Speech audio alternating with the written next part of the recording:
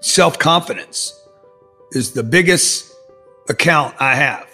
Like, what can I do today to make another deposit in my self-confidence account? And to me, that account is more real than the money over at Wells Fargo. Because if I have enough self-confidence, dude, money will not be the issue. When you meet enough people, there's going to be finances that come with it. You know, I probably don't even need to say that anymore because people are like, okay, I get it. I probably should, you know, if I wanted to be liked more, I would just quit talking about money as much. You know, I mean, as I'm sitting here thinking about it, I'm like, you know, the appropriate thing to say right now is I want to help people. And I do, by the way. If you gave me 10 billion tomorrow, I would not quit. There was nothing I would quit doing that I'm doing right now. Like, I promise you, like, I know you could give me, I could help more people though. I could help more people. And I would tell everybody, I just scored 10 billion, you know, and I would tell everybody, how I figured out how not to pay taxes on it too. And I would do everything I could, teach people how I actually did it so they could actually go do it. That's all I wanted as a kid, man. That was the number one thing I wanted as a kid. It's why I went to high school. It's why I chose some of my courses. I chose men over women because I needed a mentor. I wanted a male mentor in my life. I went to college. I picked the classes where I thought there were strong men there. Nothing against women, but I lost my dad when I was 10. So I was looking for a guide, a mentor, a teacher. And I thought I just had it mocked up in my head that it was a man. And I'm not saying it was, but or that it was restricted to that, right? And money was one of the things I could measure. I mean, I went to treatment center when I was 25 years old. I came out of the treatment center. The only thing I could measure after that was, can I make some money? There was nothing else for me to manage. Like, I didn't have anything else to do every day.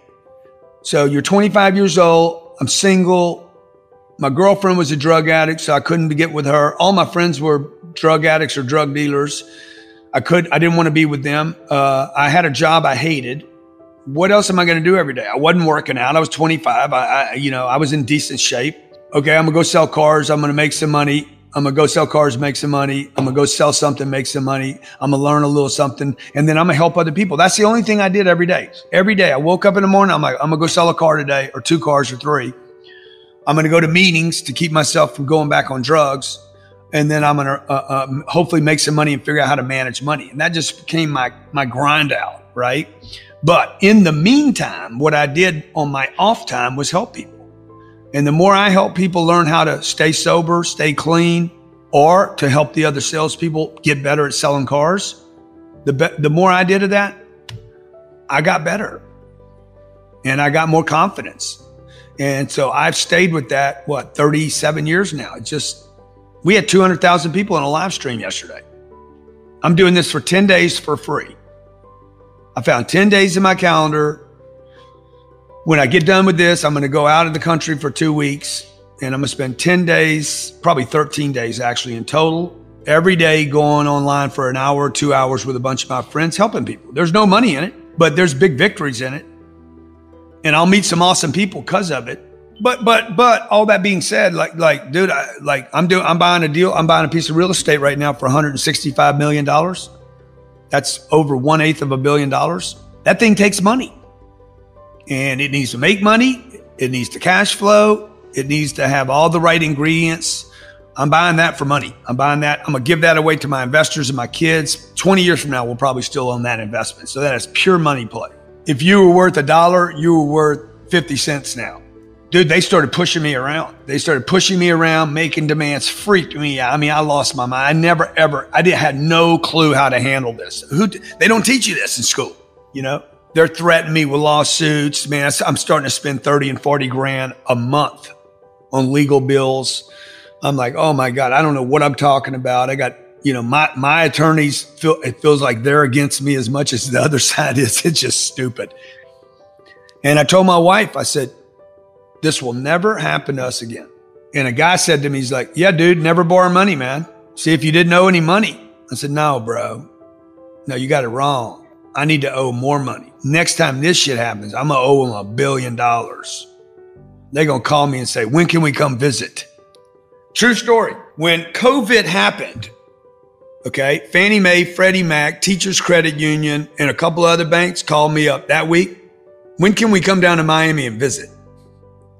Because we owe $1.1 billion now. Like, we're partners now. We're not adversaries. Because they know I can't come up with 1.1 billion. Like, it's just not real. So now you understand the difference. And this is what we're never taught, man. Get so big that you by the natural laws of the universe, you basically acquire partners that are more powerful than you are. And that everybody's in it now for survival. And you're not on it, you're not going solo. Small is solo, bro. This is when the COVID happened. The first piece of advice I gave everybody: do not go through a crisis alone. Get on a team right now. If you ever needed a mentor, get one right now. If you don't like the way the economy's going, do not try to do these emergencies by yourself. Okay, get a strong partner that's been through them before, that can guide you, mentor you, lead you, and make sure you're expanding through it. Otherwise, you're going to shrink and get smaller. I am a student of observation. I am an observer, okay? When something doesn't work for me, I'm like, okay, well, maybe I did it wrong. Then I do it again, it goes wrong again. Then I'm like, okay, maybe something happened here. And I'm always going to be the responsible one. I did it wrong. And I'm like, shit, if I never get this right, something's wrong with the formula, because I ain't stupid. I can't always be the problem. I'm willing to be responsible, but maybe I got a wrong piece of data. Saving money is one of them. Dude, saving money is stupid. It is ridiculous. The only thing that ever happens to people that save money is they end up losing it. It ends up getting lost. It ends up getting stolen. It ends up getting burnt, or it ends up going down in value. But it's never going to get bigger. You save money at the bank, it ain't getting bigger, period. Who does that benefit? We've all been told, save your money, save your money, save your money. Who does that really benefit? And so I just think that everybody should buy a house. Maybe not. Okay, because the wealthy guys never talk about the house they bought. Warren Buffett owns one house. So I got a lot of those little things that, I have just observed in my own life that are they're just not true, man, period. And anybody can fight me on it as much as they want. You're never going to get rich buying a house. Never. It's never going to happen. It's never happened on the planet. You're never going to get successful on your own. You're not going alone. You're not going any place by yourself. So all this, I'm going to go smaller. Smaller is better. Smaller ain't bigger. By the way, go big or go bigger. Yeah. Don't go home. How many of us say that? Oh, go home. No, what the fuck? Why you want to go home? Ain't nothing at home. There's nothing in your closet. What, are you going to come out? People need to observe. They need to study the people that are winning and watch what they do, not what they say.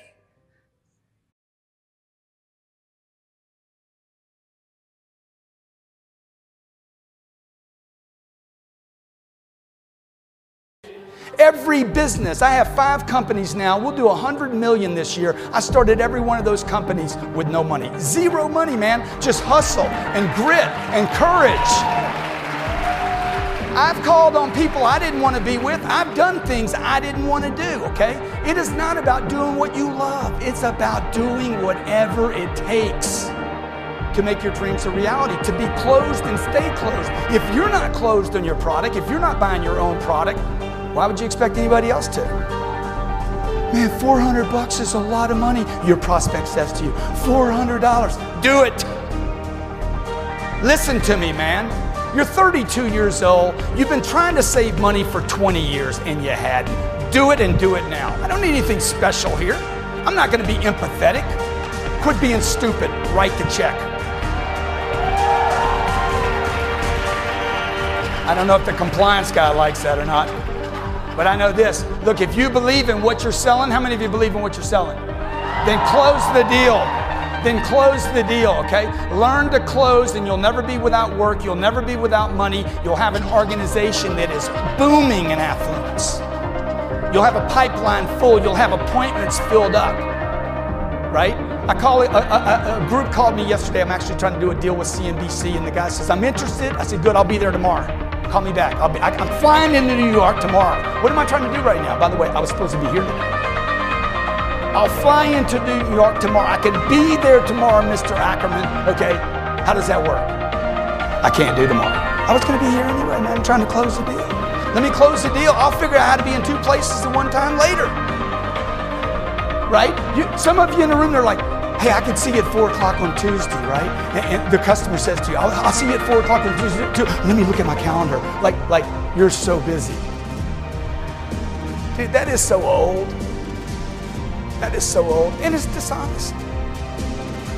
It's dishonest, man. You want to see me Tuesday, 4 o'clock? I give you Tuesday at 4 o'clock. Agree to it. Done. Done. I'll call you if something changes. If there's an earthquake between now and next Tuesday morning, there's a massive earthquake and I can't be there. You think everybody will understand? Commit first, figure the rest out later. Close the deal right now. Fill your calendar up. Your calendar's got the devil all over it. White space on a calendar and you will meet the devil. You don't need to die, okay? You go 2 or 3 days without anything going on, how many of you start having doubts? You're in hell.